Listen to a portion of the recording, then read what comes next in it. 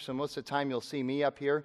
If you're wondering where Sean Myers is this morning, you could be praying for him. He is preaching at the Tempe congregation all 4 services today. So he's going to find out what it really means to work today. So that's exciting. I love that last song we did. I know it's an old hymn, Rock of Ages, but it brings back special memories for me.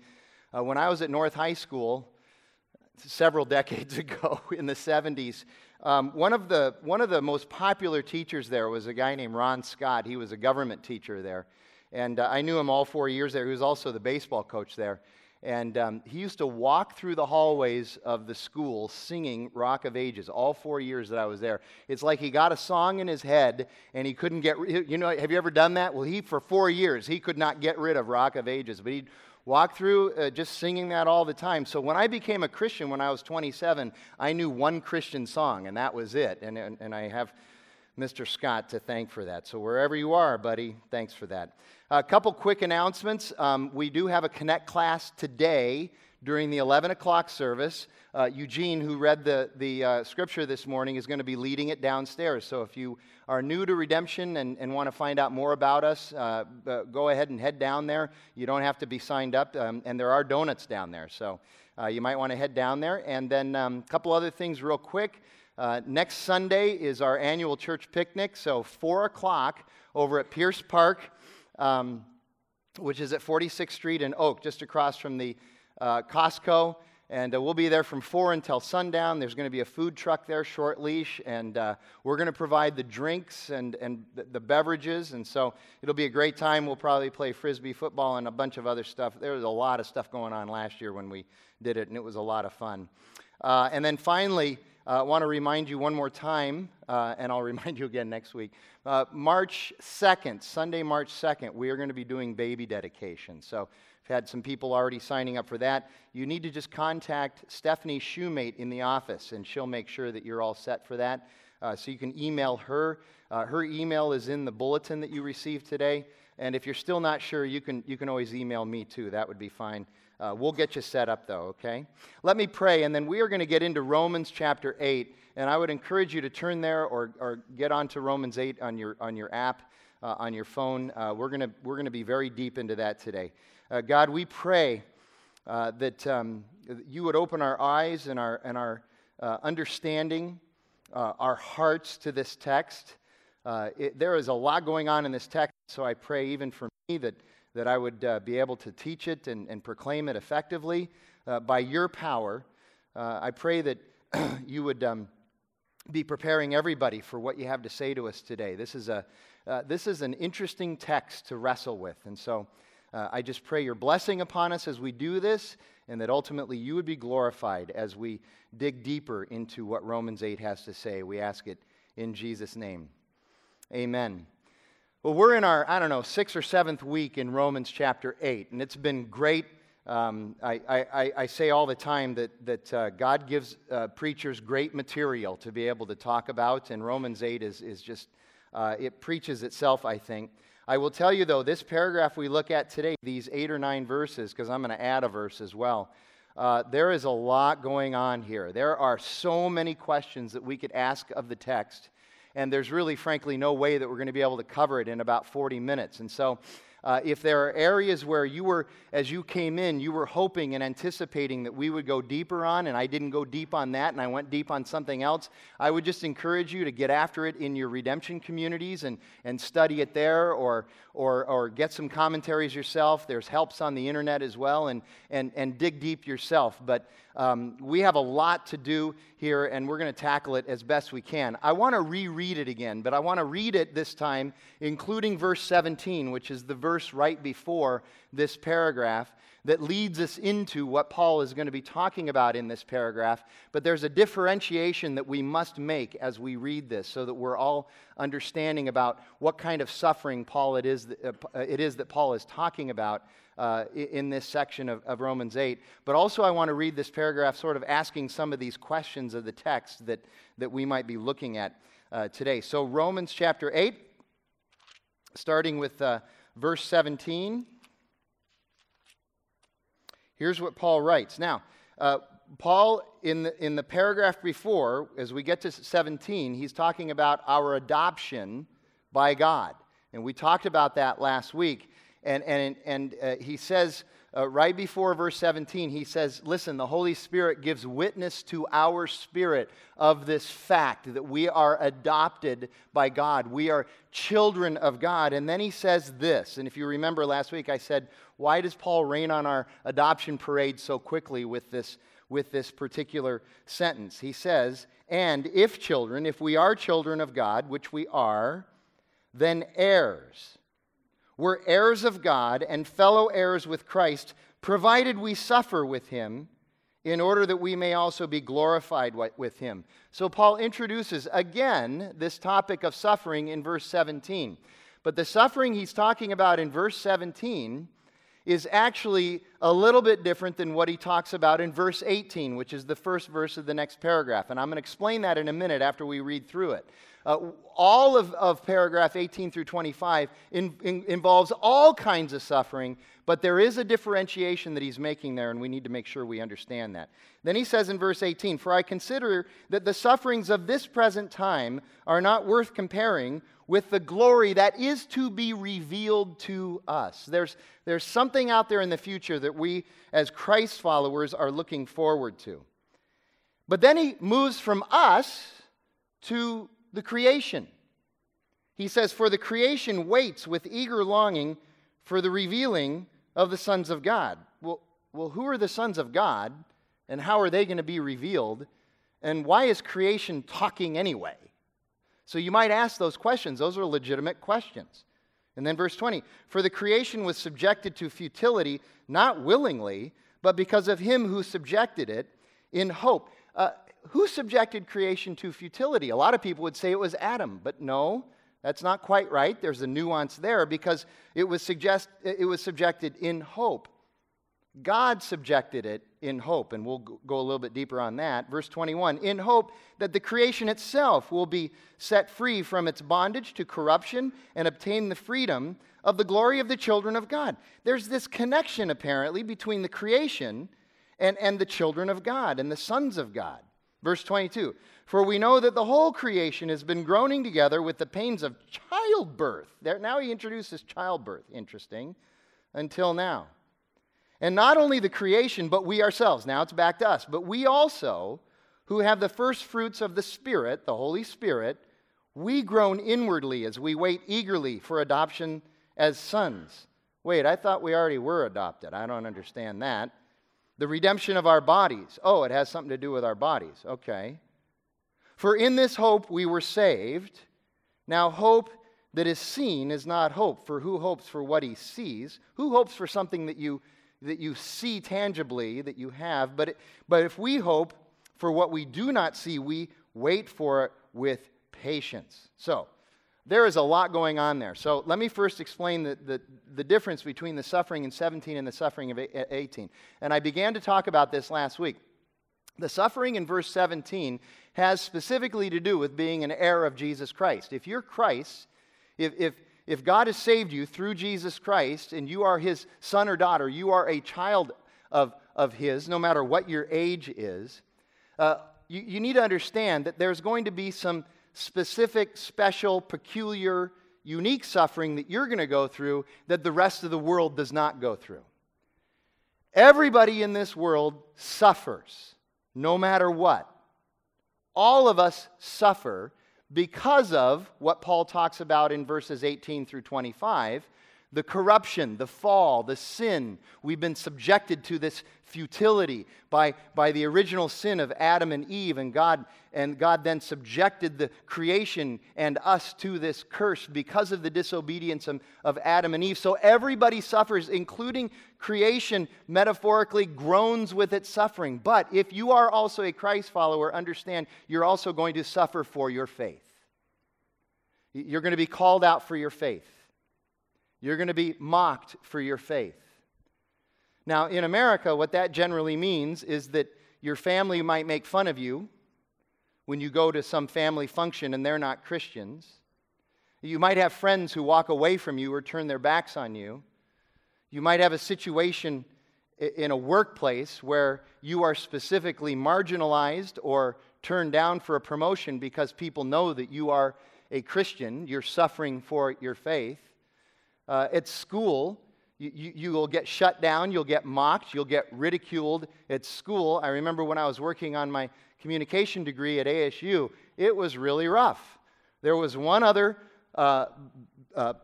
biblical, born-again Christian, I have to make that qualification, in my cohort out there, Alan Mickelson, and we really hung together and prayed together. We were a part of what was going on, but we also knew that we were subjected to a particular kind of scrutiny that a lot of other people wouldn't be, and that we may not get as many opportunities because of our faith and because of our stand about Christ and Christianity. And understand, we all will experience that as Christians. But you also have to understand that it goes much deeper than that in most places. There are places in the world where you suffer for your faith by being executed, by being martyred. And Jesus and Paul and John and James and everybody in the New Testament who writes in the New Testament, they do not pull any punches about the fact that if you choose to follow Christ, you are going to have to deny yourself, pick up your cross, and follow Him, and that you're going to be persecuted for it in some manner, shape, or form. You may not even know when you're being persecuted for your faith, but you will. You will suffer for your faith as an heir of Christ. So that's that specific suffering there. We talked about last week how as an heir you bear two different weights. You bear the weight of privilege, which is marvelous. We get the privilege of being children of God and participating in the resurrection and having peace with God. But we also bear the weight of burden, the responsibility and the cost that comes along with being an heir. And what Paul is desperately trying to get across, because we all run into this from time to time, what Paul is trying to get across is, look, everybody wants the weight of privilege, but few people are willing to accept the weight of the burden of being heirs. We want the benefits of being with Jesus, but we don't want any of the costs. And he says there's going to be a cost to this, a specific cost to you that people who don't know Jesus will not experience. Okay? But then he goes to verse 18 where he introduces this new idea, not necessarily new to him or to the Bible, but in this flow of the argument where he says, look, everything is suffering as well. There's general suffering as well as a result of the fall, which we read about in Genesis chapter 3. And he says something very interesting, and he says this in other places in Scripture as well. He says, for I consider, and that word in the Greek consider means I've thoroughly evaluated this. I didn't just look at it and blow by it. I have spent a lot of time evaluating this. I consider that the present sufferings that we are going through, whether they're general sufferings or the specific sufferings for our faith in Jesus Christ, are not worth being compared to the coming glory that's going to be revealed to us when we make it to the New Jerusalem. Literally, these sufferings, it's not even worthy to make the comparison because they're so different. And he hammers this for us. And I want to show you, you don't have to turn there, but you can mark it if you're taking notes. I want to just read to you a couple of texts that help you to understand that Paul really knows what he's talking about here. 2 Corinthians chapter 4, verses 16 through 18. I read this at the end of the message last week to kind of get us ready for this. He writes this. It's a very similar text to what he's doing here. So, he says in verse 16, we do not lose heart. We have hope. And again, this text is also about hope. We have hope. Though our outer self is wasting away, we're all destined to bag, sag, and drag. That's essentially what it says in the Greek, okay? All right. Though our outer self is wasting away, our inner self, by the power of the gospel, is being renewed day by day. For this, and here's how he describes suffering in 2 Corinthians chapter 4. For this light momentary affliction. Now, I know there's suffering in this room. I know. And I would never presume to describe your suffering as light momentary affliction. I know it's painful suffering. But what Paul is trying to do is help us to understand that even though it's painful and hard, there's a future that's way better. And to keep your eyes fixed on that. She says, for this light momentary affliction is preparing for us an eternal weight of glory beyond all comparison. Boyce, I said last week, says the path to glory is actually through suffering. And Paul says it here. It's preparing for us an eternal weight of glory beyond all comparison as we look not to the things that are seen, but to the things that are unseen. For the things that are seen are transient. They're wasting away. They're perishing. But the things that are unseen are eternal. Now, you want to know what Paul's light momentary afflictions were like? When he describes his suffering, what is he talking about? Well, we got a little passage here in 2 Corinthians later on, chapter 11, verses 24 through 28. Listen to what he says. 5 times I received at the hands of the Jews 40 lashes less one. Anybody ever been flogged? 3 times I was beaten with rods. Once I was stoned, literally thrown down in a gully, and people were heaving huge 2-handed stones on him. 3 times I was shipwrecked. A night and a day I was adrift at sea on frequent journeys. I was in danger from rivers, danger from robbers, danger from my own people, danger from Gentiles, danger from in the city, danger in the wilderness, danger at sea, danger from false brothers. There was a lot of danger around Paul. In toil and hardship, through many a sleepless night, in hunger and thirst, often without food, in cold and exposure. And, apart from other things, apart from all of that, there's the daily pressure on me of my anxiety for all the churches. What Paul describes there is not only the general, but also the specific suffering that he, as a follower of Christ and as a member of the human race, has experienced. But even in all of that, which is much more than any of us in this room, most of us in this room will ever sniff, it's certainly more than I'm ever going to sniff. I'll tell you that. Even in the midst of that, Paul says the coming glory wins. And then you say, well, what is this glory? Okay, now we get into some interesting discussion, because actually, although a lot of people have claimed to define and describe this coming glory, it's kind of tough to describe, it's kind of tough to define, because none of us have ever actually experienced it before. We haven't experienced it.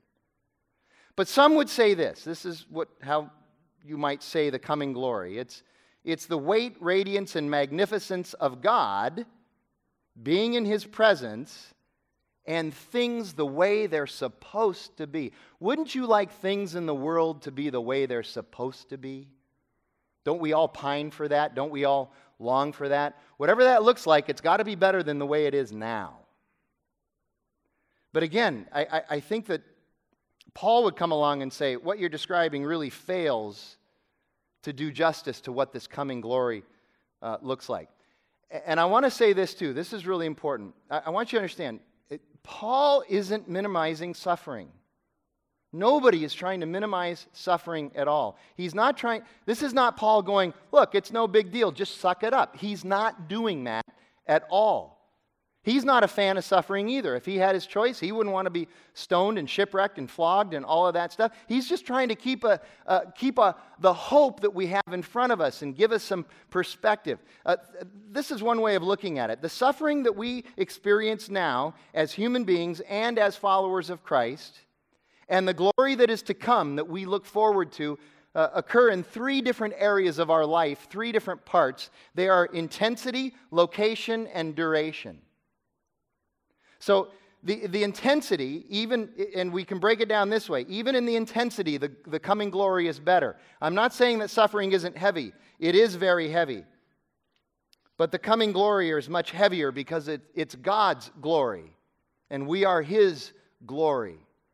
Paul says in Philippians chapter 3, verse 10, that he wants to know Jesus, and he wants to share in His sufferings so that he might do whatever he needs to be able to obtain the resurrection, because he says that's the goal. That's the telos.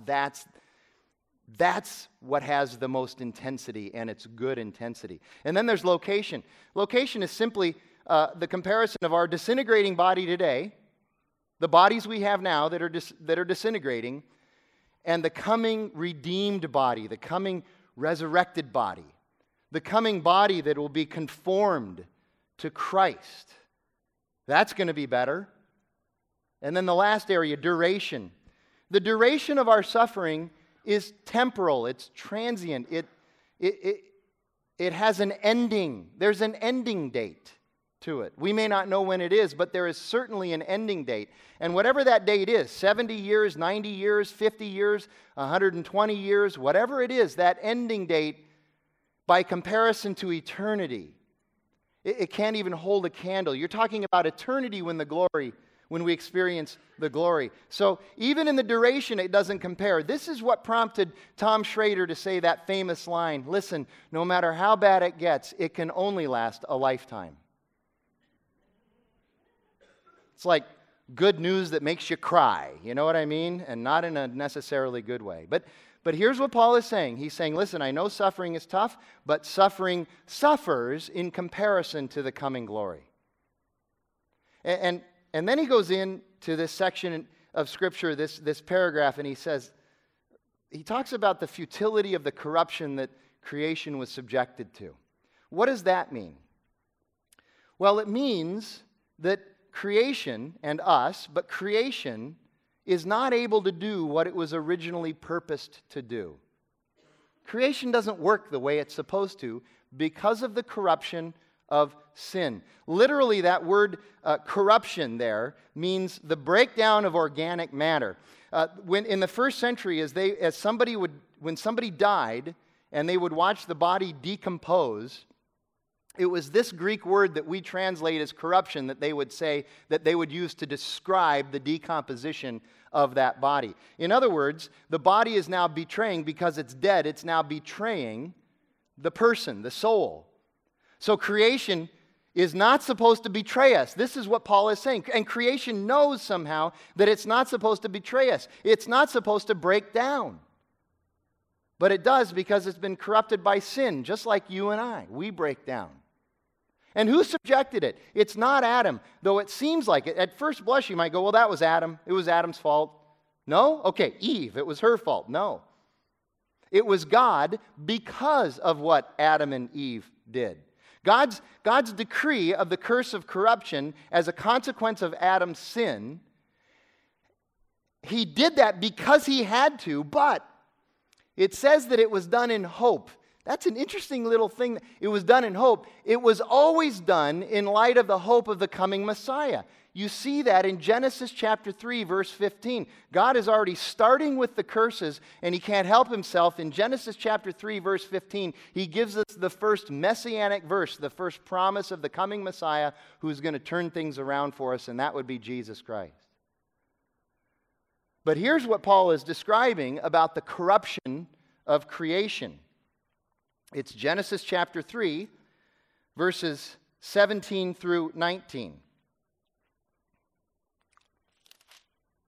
It says this, God says to Adam, because you've listened to the voice of your wife and have eaten of the tree of which I commanded you, you shall not eat of it. Cursed is the ground because of you. God had no choice but to do this. He's the one that subjected creation to this curse of futility and corruption, because of what Adam did.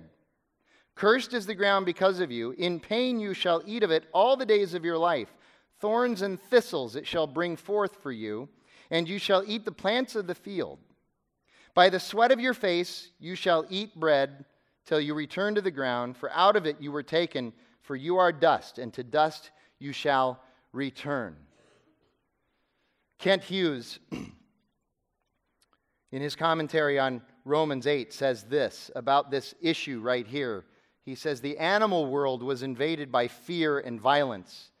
The loveliest scenes in nature, while often beautiful, are also witness to bloody horrors.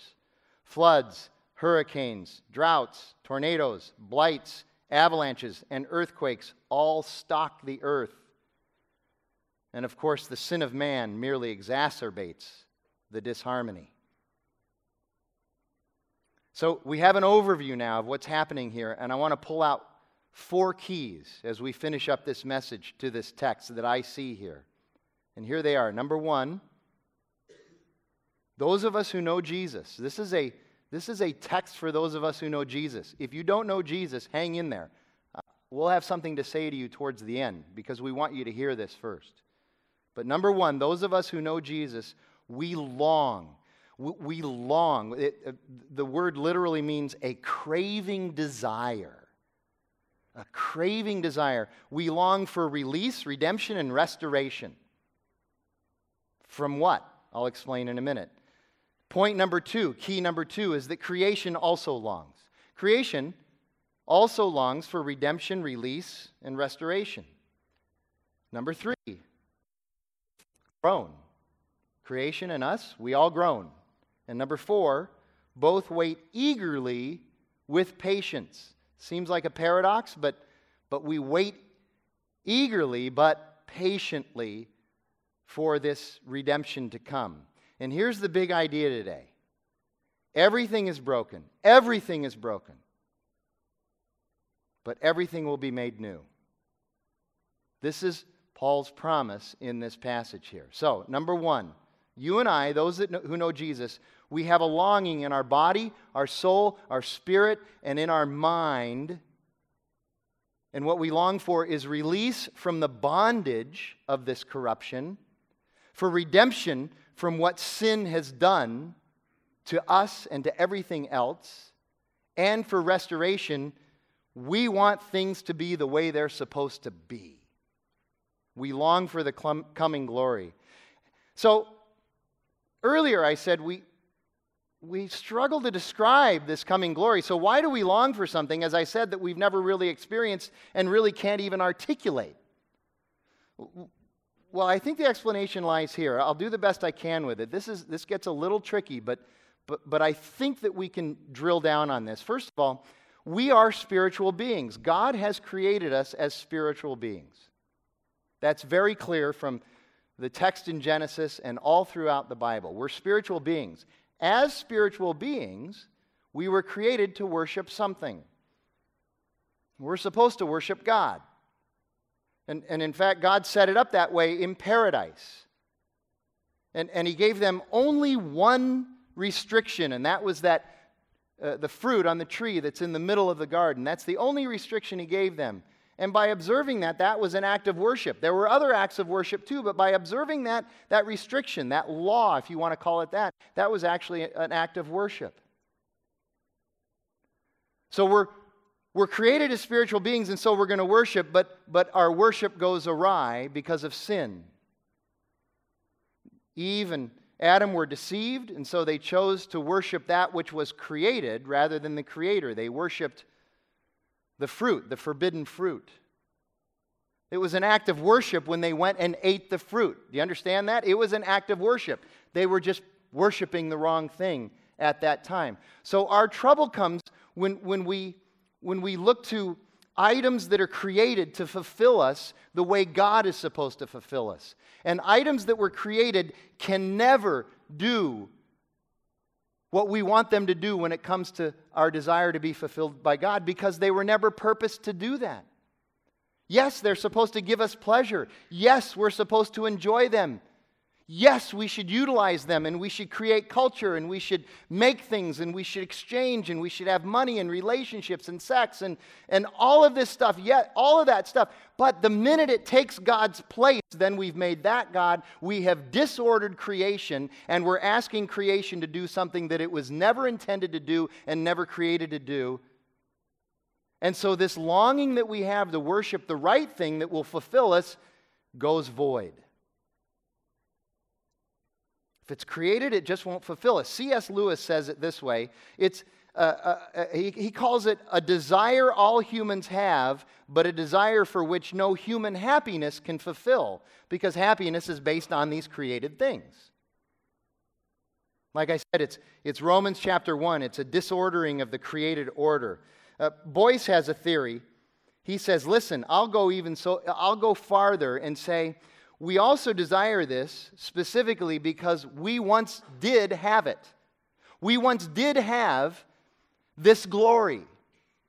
Not you and I, not us, but our ancient first parents had it. The human condition did have it. Adam and Eve, they had it. And so the way sin is imputed to us by Adam and Eve, Boyce theorizes that this sense, this idea of something better was also imputed to us. It's here. It's deep within us. But we can't articulate it because we've never actually experienced it. But our parents have experienced it. But when we go to heaven and we get that glory restored, we'll finally experience it, and it will finally be the way things were supposed to be. And then there's one other thing from this key that I want to mention. You see that reference in verse 23 to the fact that you and I, as believers in Christ, we do have the first fruits in the Holy Spirit. We have the first fruits in the Holy Spirit. And what does that mean? And what does it have to do with this intense longing that we have? It simply means that because the Spirit is with us now, we know, based on His testimony to us in verse 16, that He testifies to this all the time, that our longing is not in vain, that there will be a fulfillment of this glory someday, and it's not useless to long because He's with us now. And we need to understand there's a differentiation. Some people see that and they go, "Oh, we have the first fruit of the Spirit. That must mean the fruit of the Spirit from Galatians chapter 5. Love, joy, peace, patience, kindness, goodness, faithfulness, gentleness, and self-control." Not quite. That's a result of having the first fruit of the Holy Spirit, but the first fruit is the Holy Spirit. It's Him. We have the Spirit now with us. The Holy Spirit Himself was given to us at conversion, and it's the first fruit of God's work in our lives now. And so the Spirit, by His power, gives us a foretaste of this future. It's like a deposit or down payment that guarantees the fullness of what is to come in the New Jerusalem, but we still can't even manage to fathom what that's going to be like. But here's what it also means. It also means that the first fruit is also the church. And the reason is because the church is not these buildings or any buildings anywhere. The church is the people who are in it. The Christ followers who are in it, the converted souls who are in the church. That's the church, and you are filled with the Holy Spirit. The Holy Spirit resides in you. So the first fruit is also the church. And so the church, as a first fruit of the coming glory, what we're supposed to do is be a community that witnesses to the beauty and glory that will come for those in Christ. And we do that not by seeking to judge and condemn the world, but we do that by engaging and loving the world and being used by God as agents of transformation and justice. And one of our motivations for doing this is that we long for the redemption and restoration of all things.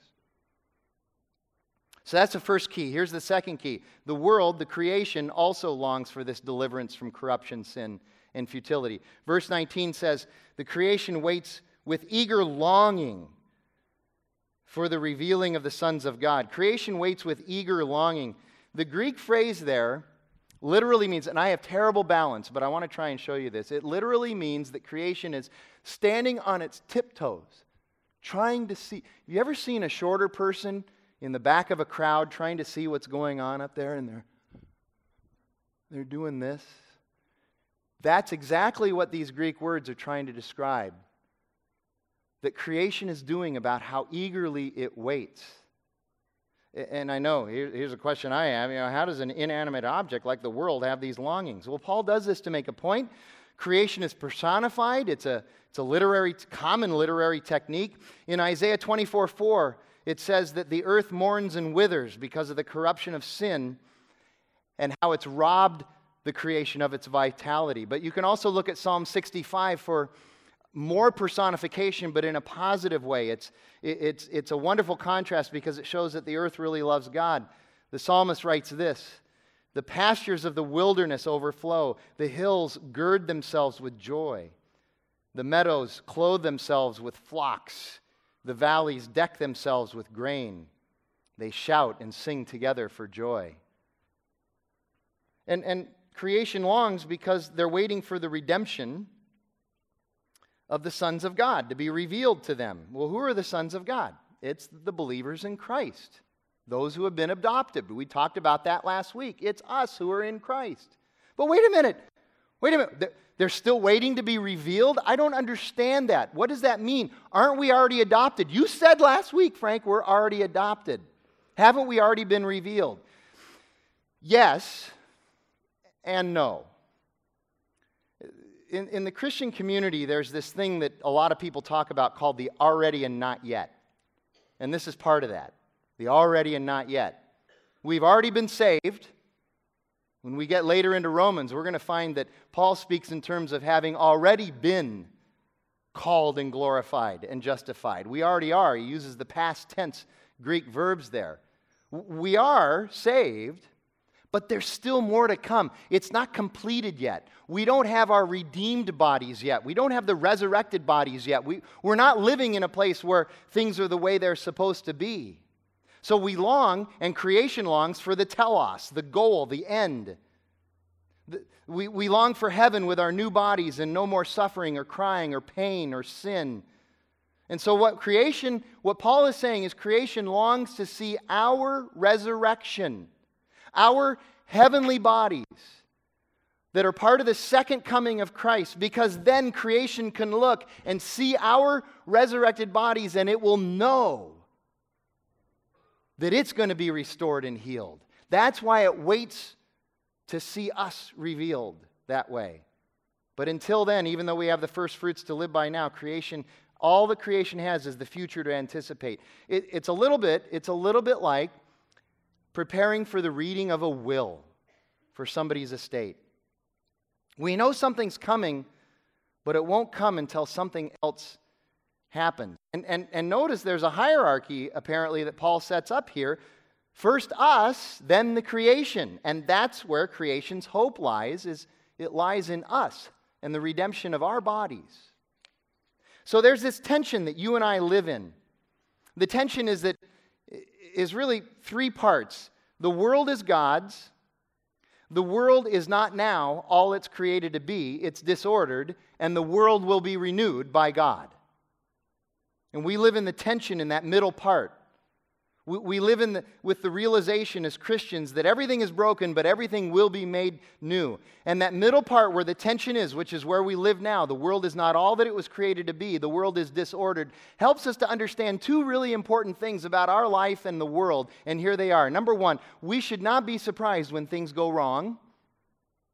And number two, we should not put our hope in this present world. We shouldn't be worshiping created things. And that leads us to key number 3, which is both, therefore, groan. It's interesting, the Greek word that Paul uses for groan is used 6 times in the New Testament, and 3 of them are right here in these verses, if you include verse 26, which we look at next week. And the word groan literally means an inarticulate guttural utterance. Anybody here ever had an inarticulate guttural utterance? And you might say, well, what are some of the reasons that we groan? I know that as I'm reading stuff, that question is asked quite often. And the answer is many. And understand that Paul's not talking about the way most of us groan on a day-to-day basis with just the minor inconveniences of life. It's not like we groan because of bad traffic, we groan because of slow service, we groan because of a hangnail, we groan because of some basic inconvenience. He's not talking about that groaning. He would classify that groaning as whining. He's talking about serious groaning. We groan because of the ravages of sin to our lives and to others, and we see it, and it devastates us. We groan because we see potential go unfulfilled. We groan because we waste our lives, if we're honest. We groan with disappointment in ourselves and in others. We groan in bereavement and sorrow and loss due to crisis, tragedy, and injustice. We groan because of our physical limitations due to corruption and sin. So Sean Myers groans because he's not in the National Basketball Association. We groan because of physical and emotional pain. One author writes this: life consists of a great deal of groaning. It says, groaning like the pains of childbirth? Yeah, Paul uses that metaphor because it was the strongest pain that they knew of in that day. if you ever wanted to compare something in the first century to the worst pain you could experience, it was always compared to childbirth. And the irony is that what the earth and what we want desperately, what creation, we want to be delivered. We want to be delivered. It's why moms, and my wife is a mother, 2 children, it's why they go through what they go through to have a baby. It's really hard, but it's worth it. You ever notice how parents often, if not always, have a picture right after the delivery of the mother and the baby right here? Sometimes the husband is in the picture, sometimes he's not. Maybe he helped in some way, we don't know.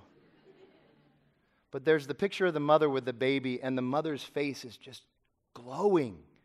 It's radiant. And thankfully, those are the pictures that we show. I've never, and if you're one of those husbands, please, you need counseling, but I've never seen a husband whip out a picture from the delivery and go, check this out, man, her agony was awesome. No, it's the picture of what comes after.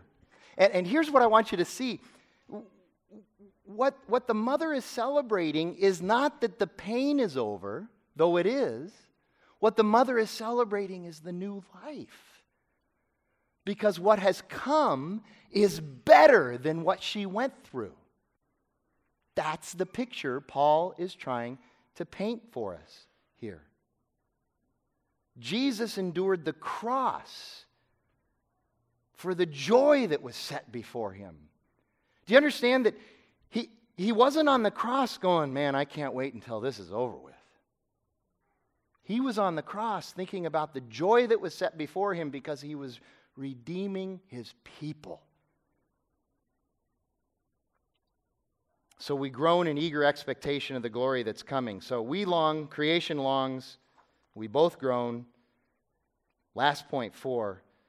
We both groan, but we also wait eagerly and with patience. Eagerly and patiently. In other words, our waiting is not passive. We are purveyors of the kingdom of God, which means we're on mission. We are active. The church is supposed to be active and on mission and outward focused. Do we take care of people in the church? Of course we do. But that's not all. We also are outward focused. And what we're waiting for is for God's work to be completed, for the second advent, for Jesus to come again, and for the coming glory. But in the meantime, we are people on mission. We are loving others. We are serving others. We're building relationships. And that word for patience at the end of this paragraph is the same word that you find in Romans chapter 5, verse 3, when Paul says that we not only rejoice in the peace we have with God and in the grace that we stand with God, but we also rejoice in what? Our sufferings. Because we know our suffering produces, and here's the word, endurance, hupomene. It's the same word, the same Greek word. It means endurance, perseverance, steadfastness, and patience. It's the same word. It's both sides of that patience and persistence coin. It's both sides of the long suffering and the coin that says you also have to persevere. It's the same word. It's the same word that James uses in chapter 1, verses 2 through 4, when he says, "Consider it all joy, beloved, when you experience trials of many kinds, because you know the testing of your faith will produce" what? Hupomene, steadfastness, patience, perseverance, endurance. He's saying stay with it. And so we wait eagerly, we wait actively, but we do it with patience, with perseverance, with long suffering, knowing that God has perfect timing. And we wait because we have hope. This gives us hope. And you know, it's a different kind of hope that we usually talk about. It's not a hope that can ever be dashed. It's not like, I hope I get into grad school. Well, you may not. I hope I get the promotion. You may not. I hope she says yes. She may not. It's not a hope like that. It's not a hope that hinges on certain factors aligning and you being good at manipulating a situation. It's not a hope whose completion is ever in doubt. It's not a hope that you and I would fret about, but rather it's an attitude, an understanding of hope because we've placed our hope in the content that can deliver, and that is Jesus Christ, the creator of this world. Our hope is in Him. And He guarantees this is going to happen, and He seals that guarantee with His resurrection, the miracle of the resurrection. It's a little bit like watching a championship game of some sort, having already known what the outcome is,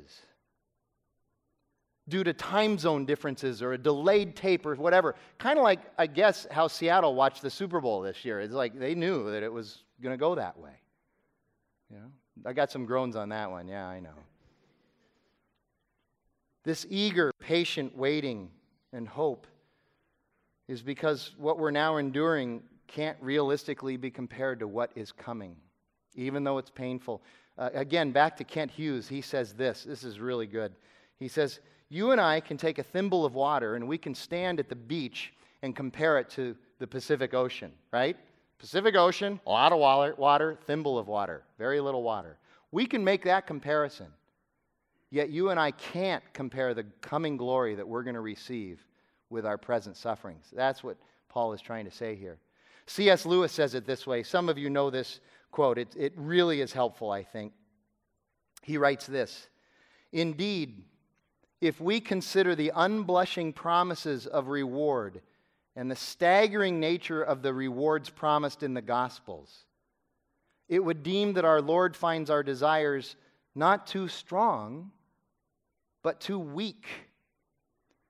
He's saying that when we chase these created things to fulfill us the way God is supposed to create us, we think we have strong desires. He's saying, no, it's evidence that your desire is too weak to place your longing into those things, to worship those things.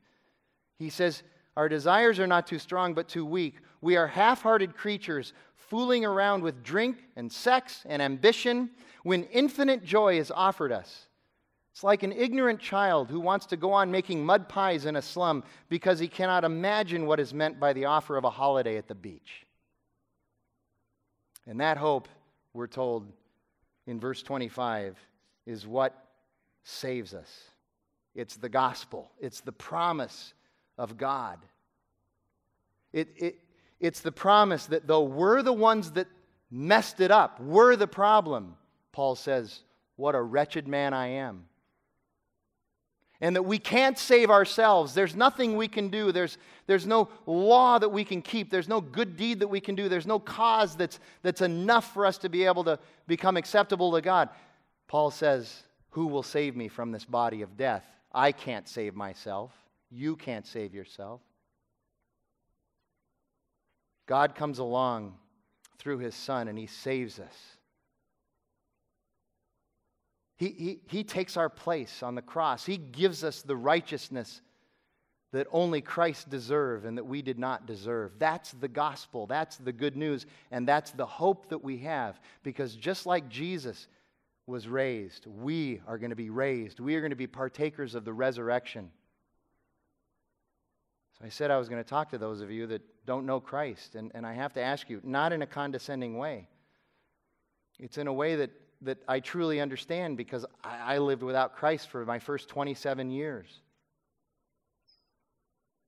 And I never stopped to reckon until Jackie started to ask me this question very pointedly, my wife.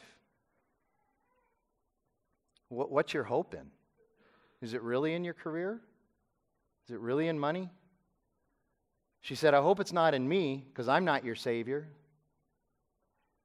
If you don't know Christ, what are you putting your hope in? Do you realize that whatever it is that you're putting your hope in is perishing, just like you are? How do you get through life without this hope? How do you get through life without this truth? Where is your hope apart from this future glory? Let's pray. Josh is going to come and lead us in our time of response. God, we thank you for this truth. I pray that by the power of your Holy Spirit, you will open the hearts and minds of everybody here to this through your word, through your power. God, I pray that we would be able to apply this to our lives. I pray that we would live in the hope that you've given us through your Son. And God, that we would have the joy of that hope in our lives. We ask it in Jesus' name. Amen.